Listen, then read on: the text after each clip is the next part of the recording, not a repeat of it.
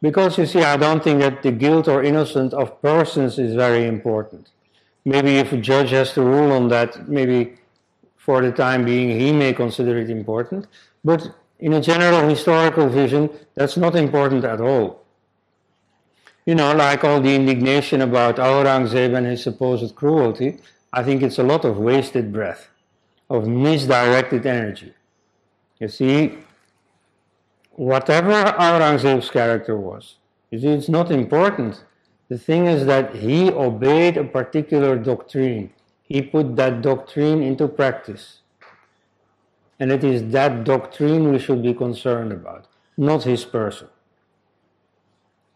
In a quote that is often ascribed to Eleanor Roosevelt, but that is in fact at least 100 years older, and the farthest we can trace it is some Protestant clergyman who said it, but he may also have been quoting, we don't know. Anyway, it's a very good statement. He says,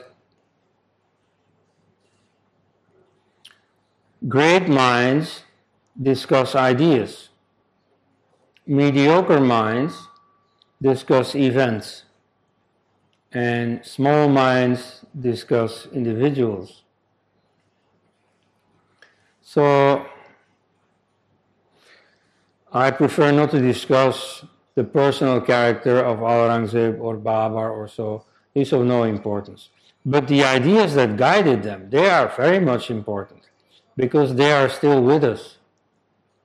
And people are still susceptible to that influence.